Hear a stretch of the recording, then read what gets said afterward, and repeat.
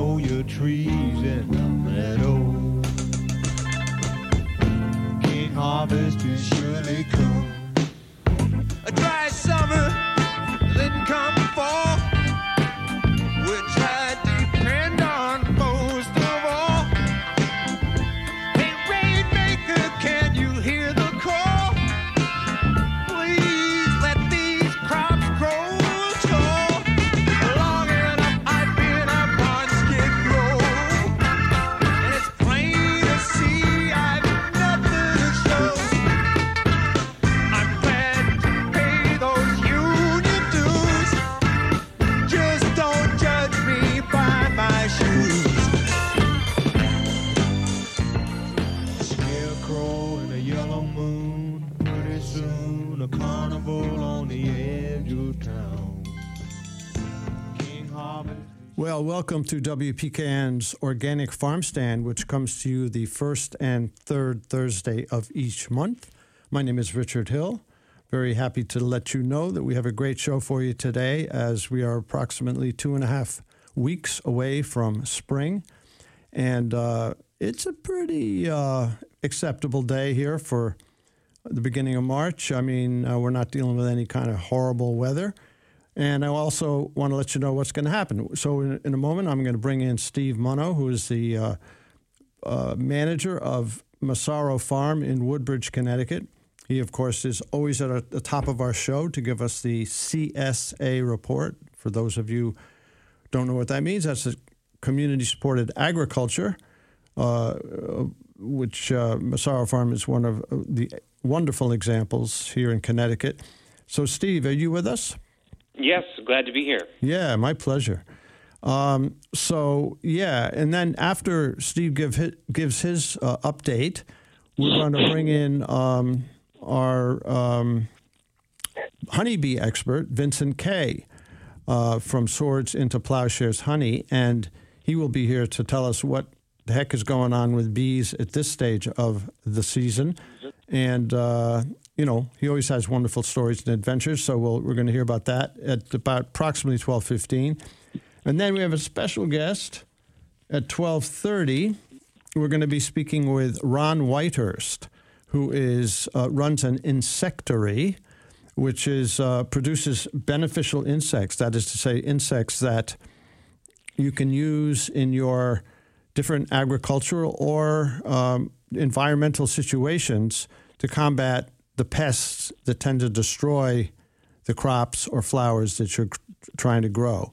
And so he knows all about that stuff. He's going to tell us about it starting at about 12:30 today. And Steve, what's going on?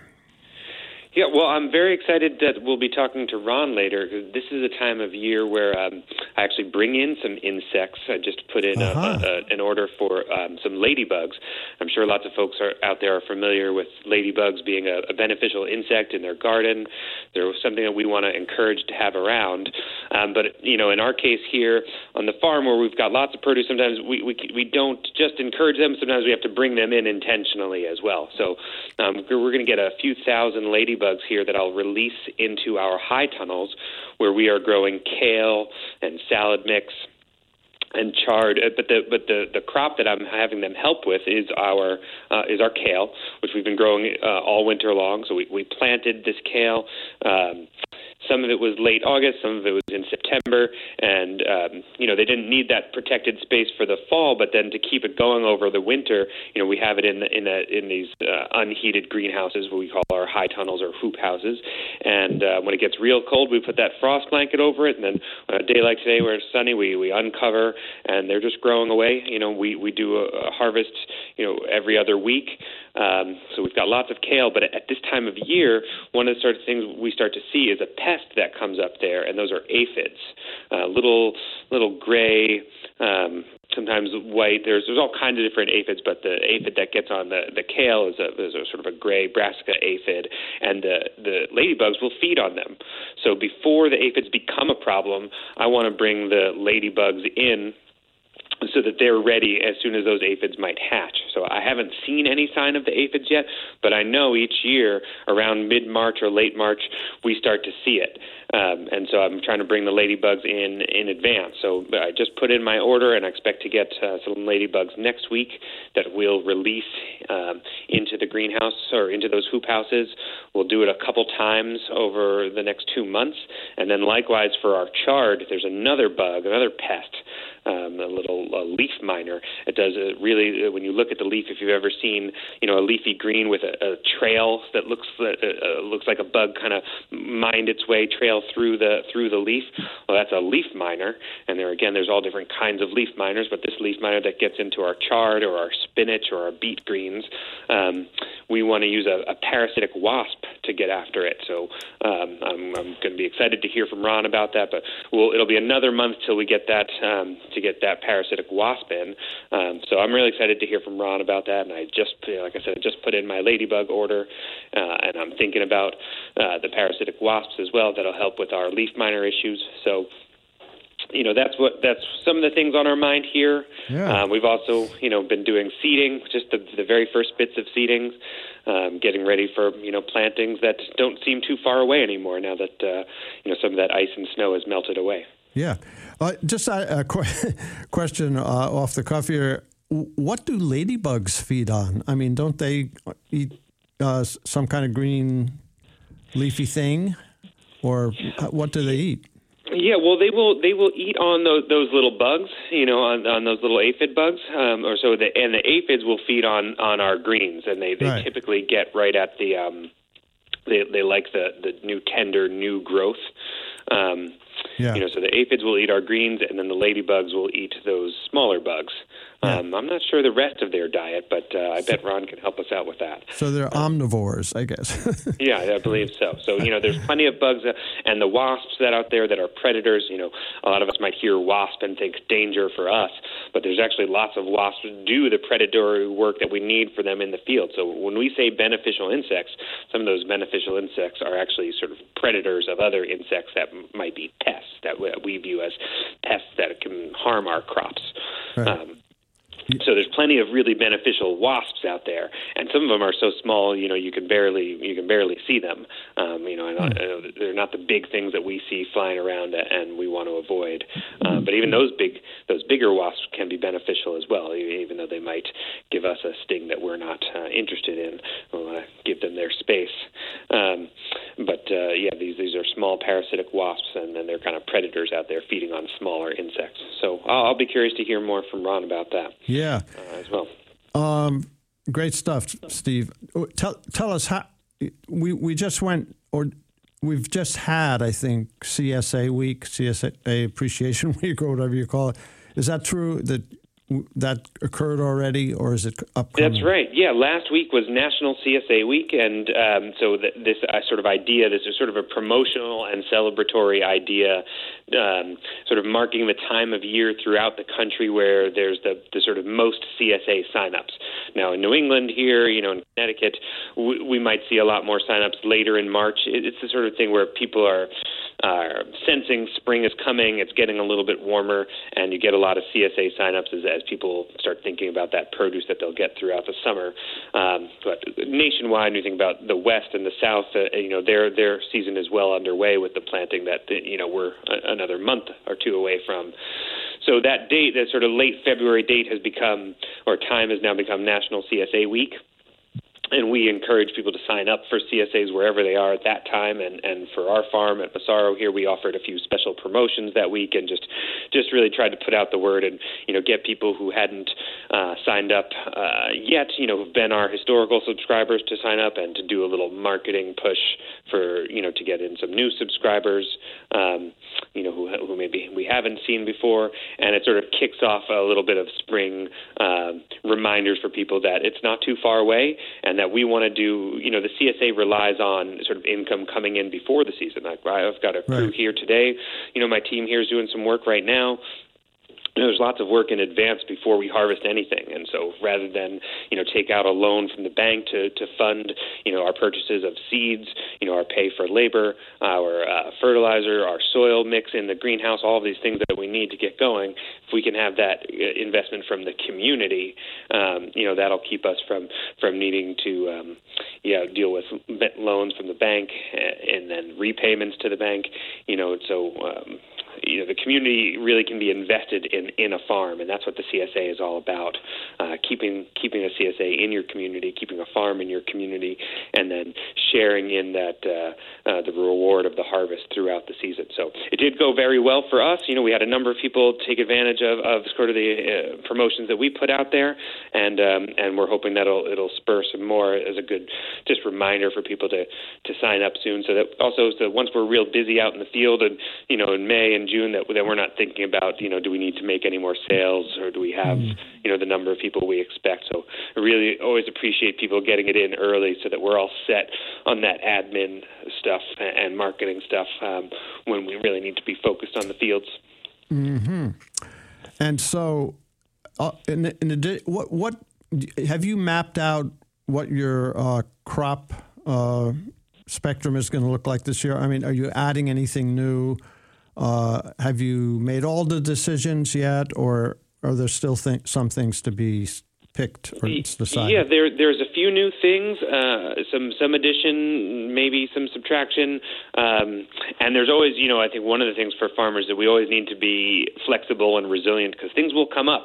So, even if I think I've got it all set now, I've learned over the years that we might actually need to make some changes mid-season, like last year having all the rain that we've had, that shifts plans. Sometimes a couple of years ago, we had frosts in mid-May. We had snow and 2 episodes of snow in May, and that kind of shifts what we might have expected. So we've always got to stay on our toes, as farmers, and be able to be flexible and make adjustments as the season goes on. But some things we're excited about is getting a little more focus on our flowers. So it's been years since we planted any snapdragons. Snapdragons are a lovely early season flower, really beautiful, and really can make bouquets pop. And can really be focal points of them. So we've got. So that's sort of new. We hadn't done that probably in 10 years, and so excited to bring snapdragons back into the mix for our flowers. So there's a handful of new flower varieties like that that we're bringing back into the fold this year as we try to give that a little more attention, that aspect of our business and our offering to the community. How about greens, vegetables, anything, mustard greens, for example, which I we've got, there's so many mustard greens out there, and they do really well in this environment. Actually, so yesterday, one of our first sort of sowings of the year, I did a mustard green mix. So we do that as a salad mix, as kind of a medium spicy salad mix, and there's 12 or so different mustard greens in that mix, and I sort of do a custom blend of greens that we've grown to like over the years. These sort of golden frilly mustard greens, some purple frilly mustard greens, some red lace mustard greens, some big green in there, some Mizuna, some purple Mizuna, some tatsoi. So we make a nice balanced mix. We even get a little bit of the red kale in there. It adds a little sweetness to balance some of that spice. So yesterday, in one of our tunnels that we had previously had some winter lettuce in, we had cleared out that lettuce a little while ago, did some prep work, and now we've got a bed of salad mix in there, those mustard greens, a bed of arugula in there, and a couple beds of radishes. So when we'll have that ready, 6 to 8 weeks, depending on what our temperatures are like. But that protected growing space allows us to do that now without worry of it getting covered in a snowstorm.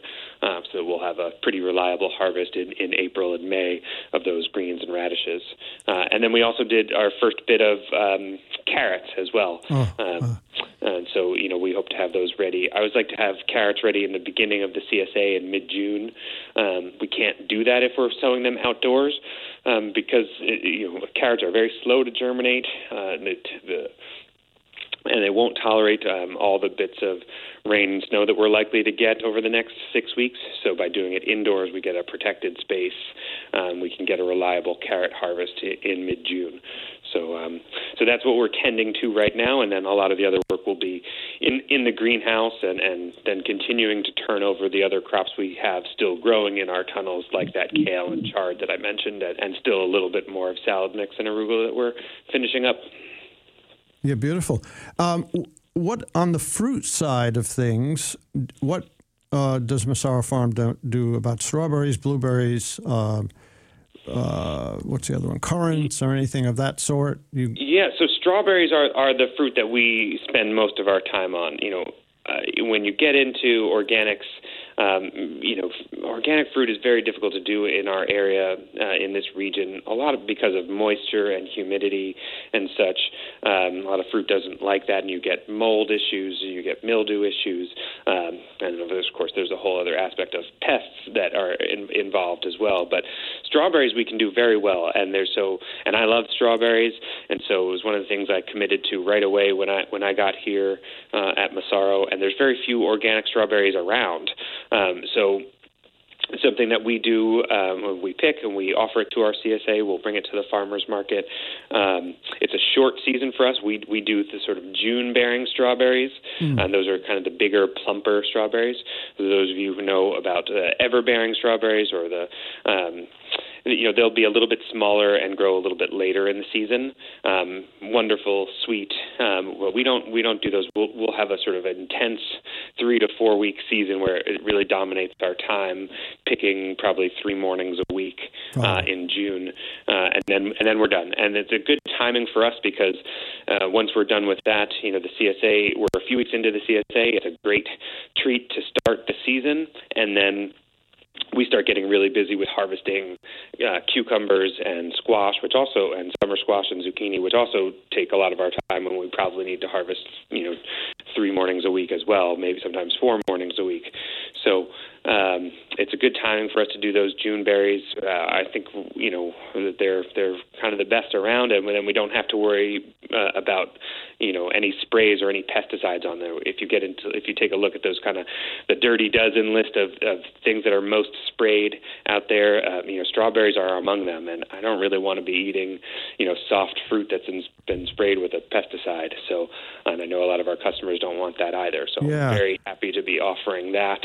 That's a serious issue because I'm not sure if it's evolved, but decades ago I was in San Francisco and I ran out of money, so I went down to the Salinas Valley and somebody told me you could sign on with a vegetable or fruit picking crew, which I did, and my place was a strawberry picking place, and we'd go out at like 7 a.m. and pick all day, and you get paid by the box, and I was of course extremely slow and racked with pain after about 10 minutes of doing the job because you have to sort of be really low to the ground. But the other thing that was happening was because of the pesticides they were using, and we could see the crop planes flying overhead and dispensing these clouds of insecticide. I made the mistake of popping one of those strawberries in my mouth, and I immediately got dizzy. I had like a lightheaded feeling. I think that when you said the dirty dozen, the fruits that you don't want to eat non-organic strawberries, and there's a few others because they're porous and fleshy. The insecticide, goes in, and it's also on the surface. So that's good report on that. Yeah. Steve, good reminder, wash that fruit and go organic wherever you can, and especially on those soft fruits like that. Yeah, because I think the problem there is the pesticide penetrates, and then you really can't wash it off. So that's right. Yeah. It's great to hear that you're producing the organic strawberries. Let's bring Vincent Kay in. We're going to find out where he is, but he's always out and about. So, Vincent, thank you so much for being with us today. Well, thank you, Richard. It's a cold day still, and I am here at home in the honey house, and we have been finishing up processing beeswax, last year's beeswax. We've got about 200 pounds of the most beautiful pure beeswax you can possibly imagine. It is so yellow and so perfect. We're very happy with it. The beeswax that we produce is from the cappings that we shave off of the combs every year. So it happens that every year it ends up being virgin wax, which is wax that is first-year wax. It's the wax that the bees produce to seal over the honey that they put in the comb. And so every year we shave that off to expose the honey before we put the combs in the large centrifuge to spin out the honey. The combs, of course, get reused every year. So we put those in storage after the bees clean them out one last time. But the cappings, the shavings, so to speak, get put in buckets, and they're still wet with honey and propolis and what we call clean dirt, piece of wood or a leaf or this or that. But we take those shavings and we store them in buckets until we have the time to deal with it, which is usually January or February. And then we put in production, we have a large electric cauldron, which we boil water in. It's stainless steel, and it holds a lot. And it has an electric element in it which heats up the water, to almost boiling if you so choose. But it heats it up enough, and then we put the cappings in the water. And sure enough, it melts the cappings, and they separate. The wax separates and floats on top of the water. And then once it comes to a slow rolling boil, we open the valves and we let loose some of the water until we see in the stream it looks like it's wax. And so then we shut it off and we get ready with our buckets and our filters. And we actually filter off the wax into 5-gallon buckets. And we have these huge chunks of wax now outside being cleaned up by the rain and snow. And it's so interesting. Every year the neighbors and some of the I guess maybe some of the students that are in the neighborhood, they don't know what to make of all this going on. But they always think that we're making cheese or something because it's so bright yellow in color, which, of course, as I've talked about in the past on your show, Richard, when beeswax is first produced by the honeybee, it's snow white. It's as white can be. Huh. And it just turns yellow from the pollen and the pigment in the pollen on the bee's legs as they walk over it, bringing the pollen back to put in the combs for food. So that's what gives it its beautiful yellow color.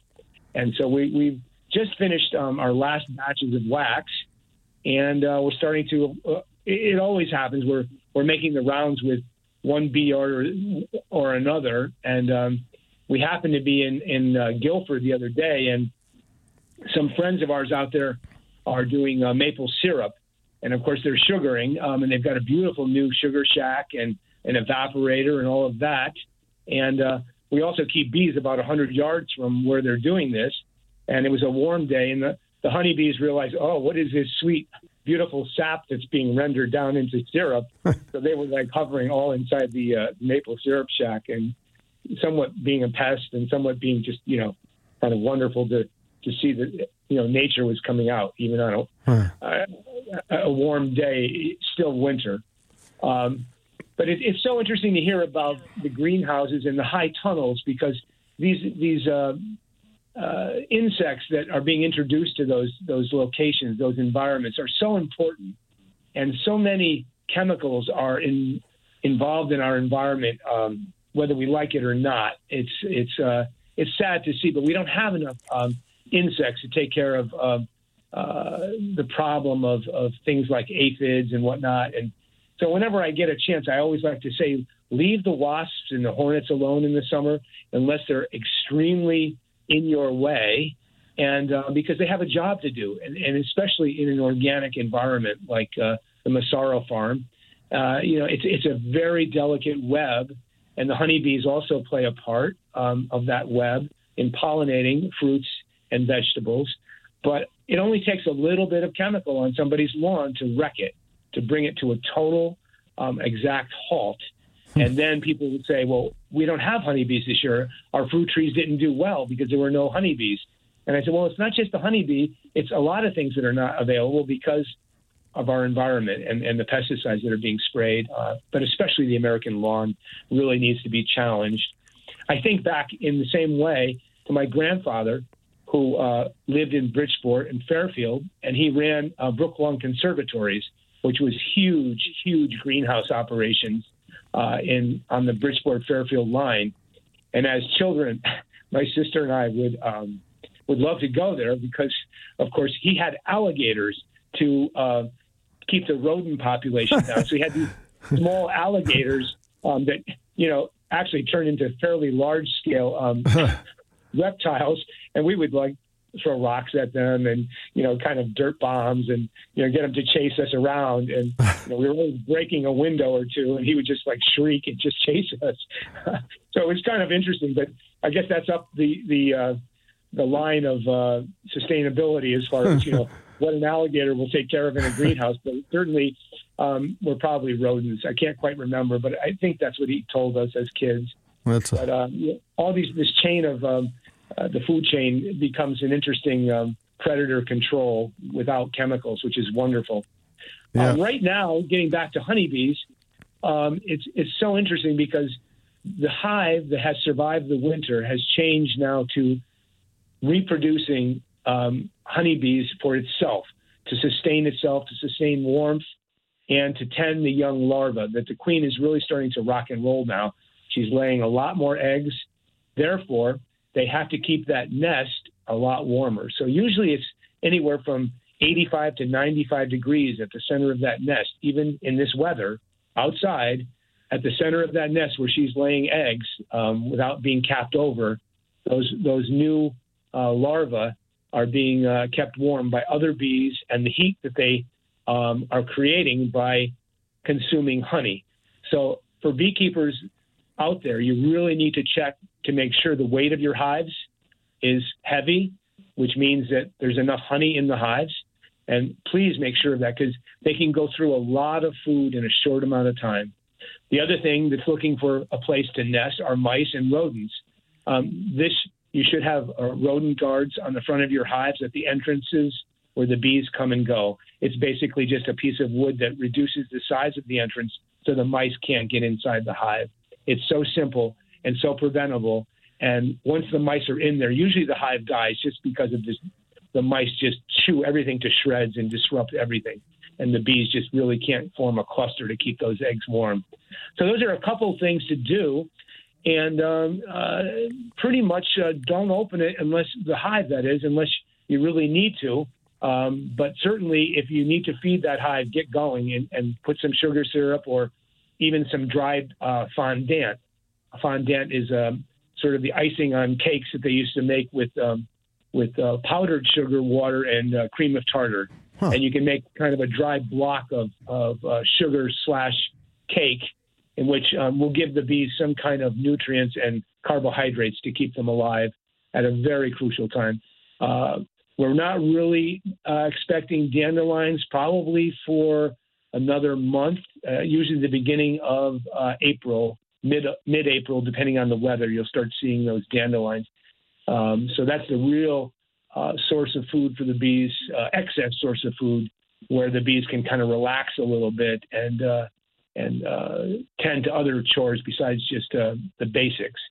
Right now, the basics out in the woods are witch hazel, which has already bloomed, but there may be still some in bloom. The maples should be coming into bloom fairly soon. You'll see on the hillside, you'll see the hills turn kind of a reddish hue, which that's really all the blossoms on the tops of the maple trees actually blooming. Rarely do we get a warm day when those bees can get to those blooms, but there is an occasional one, and the bees will actually gain some weight in nectar gathering from the maple blossom. You're also going to get willow. Certainly the pussy willows will provide a great source of pollen for the honeybees. There are other ornamentals. Andromeda is a hedge flower that you see a lot in the suburbs. It smells like purple candy. I always say it smells like the old Pez, the purple candy from the Pez dispensers. But the blossoms are they're kind of a whitish color, but they produce a nice early source of nectar for the honeybee. Oh, it's coming, not far off. And there's an old saying that if you're not ready for the season will just keep moving. So it's you do have to be prepared and ready, whether you're a grower or a beekeeper or an arborist, an orchard grower. and this is the time to be ready and prepare and do all your things like your prunings and purchasing of items that you're going to need, because right now the supply chain is kind of in chaos, and you may or may not get things that you order through the mail or online in time for when you need it. So do it now. Beautiful report, Vincent. Steve, can you want to pop in here and maybe dialogue a bit with Vincent, and then I'll jump off and get Ron Whitehurst on the line. Yeah, absolutely. Well, and when it starts to get warm like this, or like that little stretch we had, and we see some bees moving around, I'm always curious, what we can make possible for them, Vincent. And so, there's a few things around the farm right now, but this period from, December to March before we get those first dandelions, there's not a ton of resources out there for them. We've got a few mustard greens flowering that we've let go. I had a little bit of alyssum, that stayed really, really deep into the winter, but not a ton of resources. So I'm curious what you see out there and what bees might be able to get after in these tougher months. Well, I've seen bees bringing in pollen, oddly enough, in January. Almost every winter month, if the weather cooperates, things will pop open very quickly, and then they'll close up again. So you end up with that small little chickweed, I think it's called. It's sort of a ground cover. It's a little white kind of nondescript flower, but I see the bees foraging heavily on that because, first of all, on a warm winter day, it's close to the ground where the heat is, and the honeybees can make use of that warmth for themselves, but also the flower itself produces a little bit of nectar and the pollen.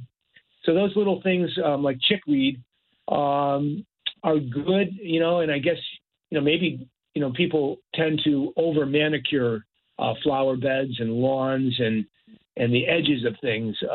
But this also, to not manicure it and to not have it bare ground means there's something perhaps beneficial to the insects that we need for pollination and other insect control. So those little things, the only thing I can say is, we like to see little flowers that you might want to get rid of otherwise, during the season, but or they may compete with what we're trying to grow. But at the same time, early in the season, they provide a beneficial asset for honeybees in particular.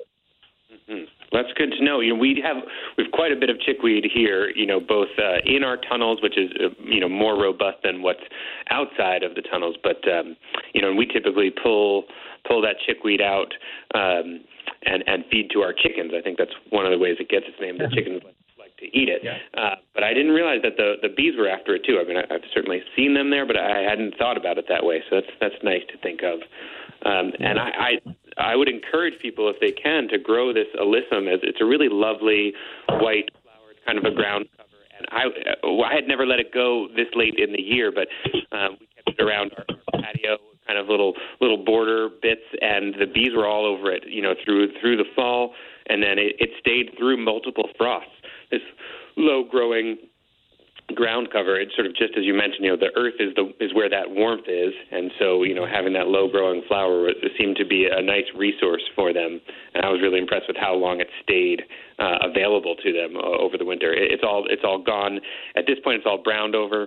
There's not any more flowers, but really at least through January, it was still an asset for them, a resource. Gentlemen, thank you so much for great reports and excellent. You played nicely together. I appreciate that. Thank you, Steve. And thank you, Richard. Yeah, absolutely. Vincent, if you want to get back to your duties, I will drop you. Otherwise, you can hang out and chat with our insectary man who's going to be on in 1 second. I will probably drop out. I've got a crew that needs to get back to work, so we're finishing up lunch, and onward we go to the next bee yard. Excellent. Okay, thank you so much, Vincent. We'll talk to you again next month. Well, hopefully it'll be dandelion season. Thank you, Richard. Bye-bye. Bye-bye. Oh, dear. I just dropped Ron, so I'm going to have to call him back. But so, Steve, I'm going to ask you to yeah, sure thing. Do your dance song and dance routine for a minute while I get Ron back on the phone. Gladly. Well, I'll say, this is fun time of the year where we're doing a lot of planning. And one of the things we're planning for is not just what we grow, but the things we do on the farm, the activities, the events. So if anyone out there is listening and thinking about what programs they might be interested in, maybe you're thinking about the maple syrup. We're getting into maple tapping season. We've got a Saturday morning program here. We're going to do a maple tapping demo, and people can get in on that. And there'll be a few opportunities throughout the spring to do that. We've got a goat hike happening, so you can take a walk through the woods with our goats. We've got we're going to do some fundraising events too. We've got a comedy night happening to help support our programs here, some of the education programs that we do, some of the food donations that we do. We look for funding any way we can, and also if we can get together and have a fun time, that helps make it possible. So we've got a comedy night coming up to help cover that.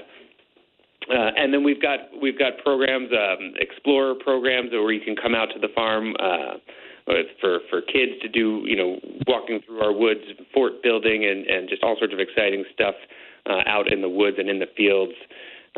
We've also got camp that we're planning for. So, I know I've got a 2-year-old and a 4-year-old. I'm thinking about what they're going to be doing in the summer, planning for their summer experiences. Well, we've got a summer camp here on the farm. Registration is open. We'll have programs here July and August, and would love to see you and your families and your kids here for our summer camp programs. The number you have dialed is not in service. Please check the number. In May, one of our first big events is our Celebrate Spring event. And that's a day where we do we have a maypole. We've had Billy Fisher here over the years doing the music for the maypole and getting that set up, and that's sort of this long-standing tradition of helping this idea of bringing fertility onto the farm. So we have some music. We wrap ribbons around the maypole. We have a plant sale. We do our seedlings or certified organic seedlings. Get the things that you want to plant in your garden, like your cucumbers and zucchini, tomatoes, herbs, greens.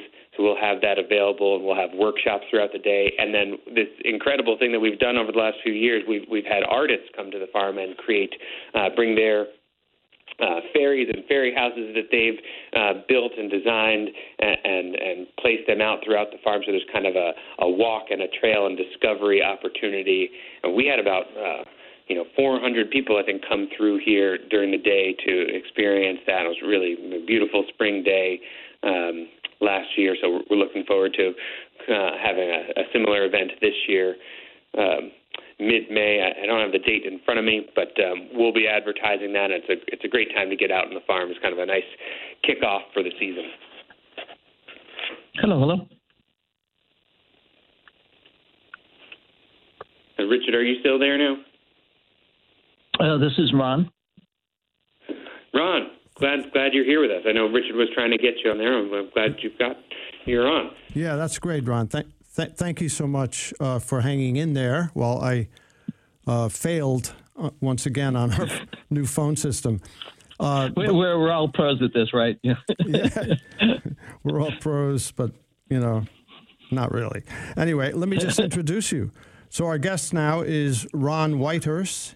He is a specialist in biological pest control for farmers, gardeners, consultants, and practitioners, and he's engaged in engages participants in teaching, in workshops, in biological control of insect pests in the field. And you have a kind of a pantheon of insect, or what we might call friendly or beneficial insects that you use to fend off those insects not desired in a either food-producing or flower-producing environment.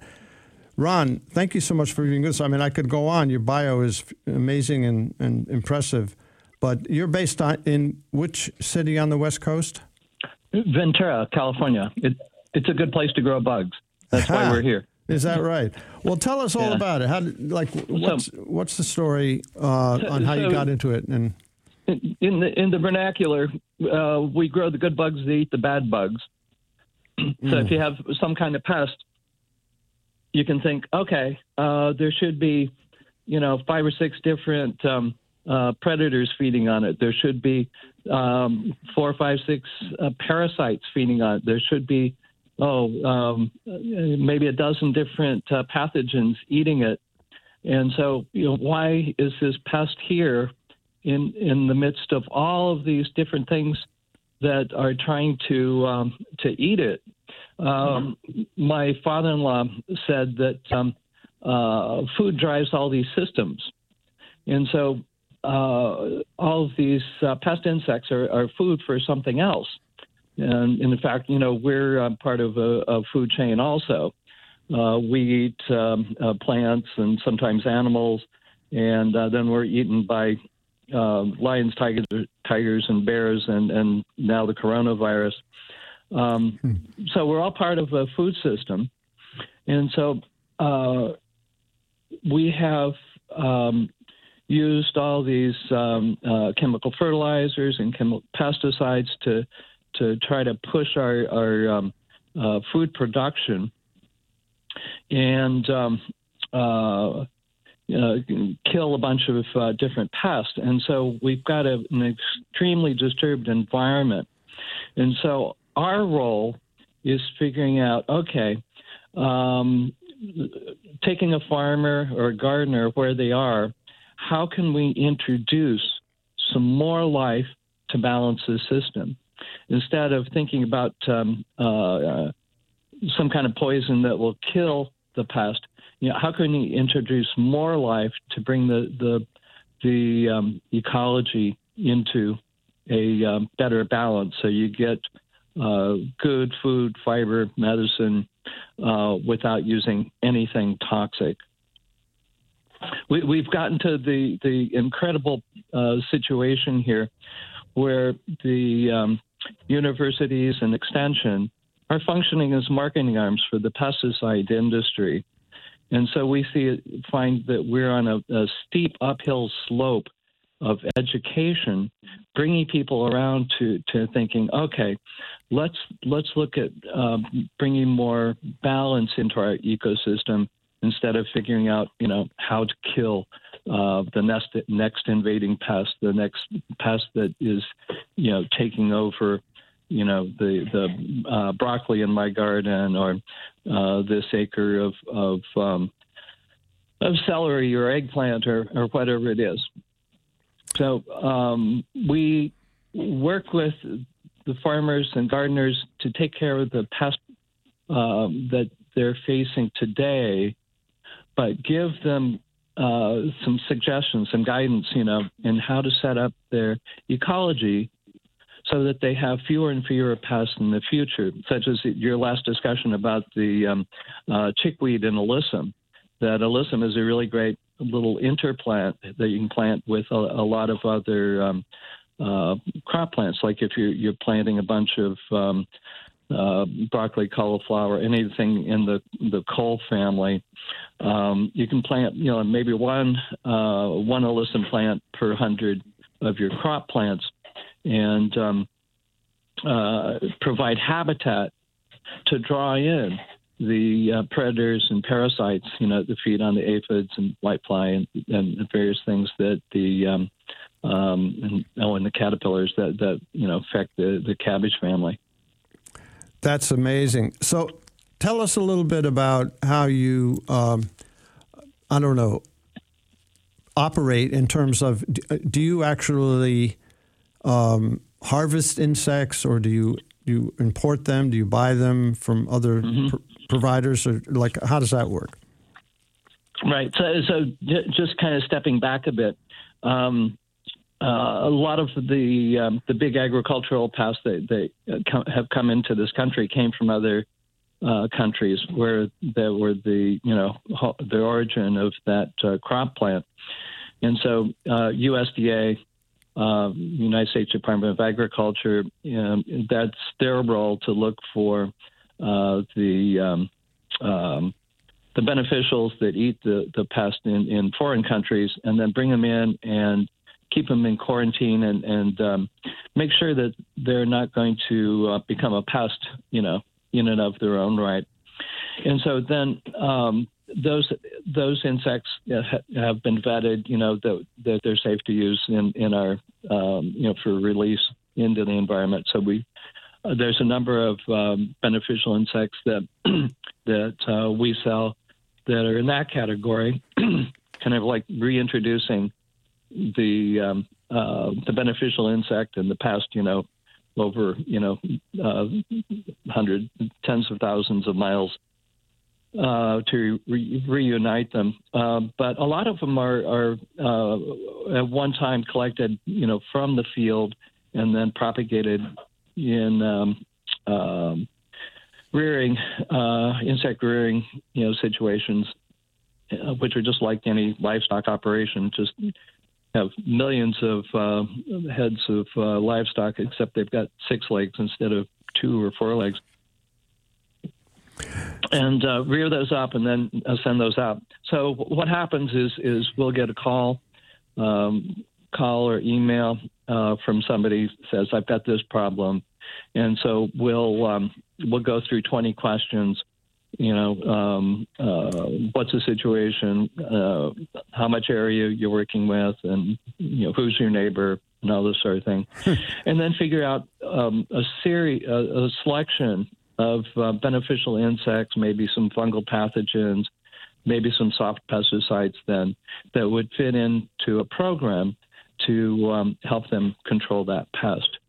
And so we've got a catalog of about 50 different insects, a dozen different predator mites, and some insect pathogens, and then some hardware, some insect snail traps, and that sort of thing. So we've got basically a toolkit for doing biological control in a wide range of different situations. Fantastic. Well, we're speaking with Ron Whitehurst. He's the executive director of Rincon Vetova Insectaries, which is based in Ventura, California. And we're learning a lot here about what's possible using these natural predators for the pests that we don't want in our gardens.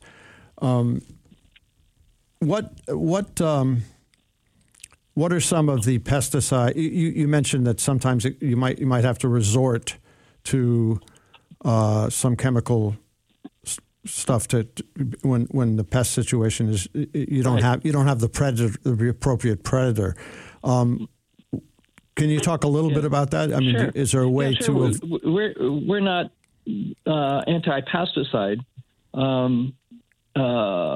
There's some really dandy pesticides that we're very familiar with. Soapy water, just mix a little bit of soap and some water. Yeah. Remember, cap full of Dr. Bronner's peppermint soap in a quart of water, and spray that on your aphids. That's a dandy pesticide. We got 1,000 years of use history with that stuff. Just don't get it in your eyes, and don't drink too much of it. So it's a very low risk pesticide. In some situations, just plain old water is a dandy pesticide. You mist plants with just plain water, and you can use that to selectively kill the spider mites. They're feeding on the plant. That the plant-feeding mites can only tolerate being immersed in water for about 50 seconds, where the predator mites can be immersed in water for about a half an hour before they have troubles. So just plain water is a dandy insecticide. And then been looking more at compost teas and compost extracts and things like that. Mm-hmm. And those have insect pathogens in them, as well as the nutrients and beneficial microbes that will cover the leaf surface to provide a protective layer against plant diseases. And so just, spraying compost tea will give you both good nutrition and set the stage for good pest control also. And then there's a number of insect pathogens, these fungi that don't hurt people, but make insects sick. And so there's Beauveria bassiana, Metarhizium, Misoplia, Polysiomyces, now called Isaria. These different genera of fungi that are very low risk for people, but are really dandy for killing insects. And you can also grow those on cooked rice, so that it can be a basis for a really great DIY, homebrew pest control. Beautiful. Well, once again, this is Ron Whitehurst we're hearing from. He's based in Ventura, California. We also have Steve Munno from Massaro Farm on the line. We're down to 3.5 minutes before our show ends. But Steve, do you have any comments or questions? Yeah, well, Ron, while we've got you, I'd love to, ask for a little advice or info if you've got on, what insects, if any, might be effective on some of my least favorite pests, which would be the flea beetles, particularly the Brassica flea beetle that makes the little holes. It'll bite and feed into the leaves of our leafy greens like arugula, or into our kale or our cabbages. And organically, there's not great solutions besides physical prevention. Using our row covers and such, but I haven't found an insect that might be helpful, and I'm curious from your end if you have any experience with something that's been effective on those flea beetles. Well, it's not quite an insect, but they're classified with insects, and that's the insect-eating nematodes. And so for the flea beetles, they're a beetle larvae. And so the Heterobditis bacteriophora, or HB nematodes for short, are really dandy for just spraying over the plants or right along in a strip along the plant row. And the larvae of the flea weevil feeds on the roots of the plants. And so the nematodes live in the soil, and they will be feeding on the larva of the flea beetle, and then the adult flea beetles will often hide in the soil in the duff layer underneath the plants during the daytime, so that you can decrease both the larvae and the adult pretty effectively. And then as far as insecticides, diatomaceous earth dusted onto the leaves can be kind of rounding out like a beneficial and a pesticide. Right. We do use, so that's something, a lot of folks listening might not know, that there are organic pesticides. There are things that we use here on the farm, as you mentioned with Dr. Bronner's. That's one of our top things that we use to discourage and to kill off some of the bugs. We do use that diatomaceous earth, and we also use Surround, little kaolin, clay. It's a mixture. So these are all things that feel, safe for us to use, and they don't stay in the environment so long. That's one of the big differences. Right. Gentlemen, we are down to our last 60 seconds together. I want to thank Steve Munno from Massaro Farm for heading up our show, as he does each time we're here. We'll be back in 2 weeks. And Ron Whitehurst, a fantastic discovery we've made here. And we're going to have to have you back, Ron, because it seems like we just barely scratched the surface on your story. Indeed, looking forward to it. And you can look at our website, rinconvitova.com. That's RINCON. VITOVA.com. Beautiful. Great to talk with you today. Yeah, it's been a pleasure. Thanks so much for joining us. And Steve, we'll talk to you soon. Great. Thanks, Richard. Bye-bye. Enjoy. Ain't no invitation. There ain't no regulations. Just good love. Sensation. Love sensation. Organic love. This is the Gaiagram, environmental headlines from around a planet in crisis. Last week, Storm Eunice tore down rooftops and trees, crushed cars, and sent planes skidding on London's runways as millions of people across the United Kingdom and Ireland hunkered down at home to stay out of hurricane-strength winds. The storm led to 10 fatalities across the UK, with wind speeds as high as 122 miles per hour, the fastest on record in the country. As reported in the Washington Post, the pair of whistleblower complaints filed with the Securities and Exchange Commission this past month alleged Facebook misled investors about its efforts to combat climate change and COVID-19 misinformation. One complaint alleges that climate change misinformation was prominently available on Facebook and that the company lacked a clear policy on the issue as recently as last year, despite Facebook executives committing to fight the global crisis during earnings calls. Facebook whistle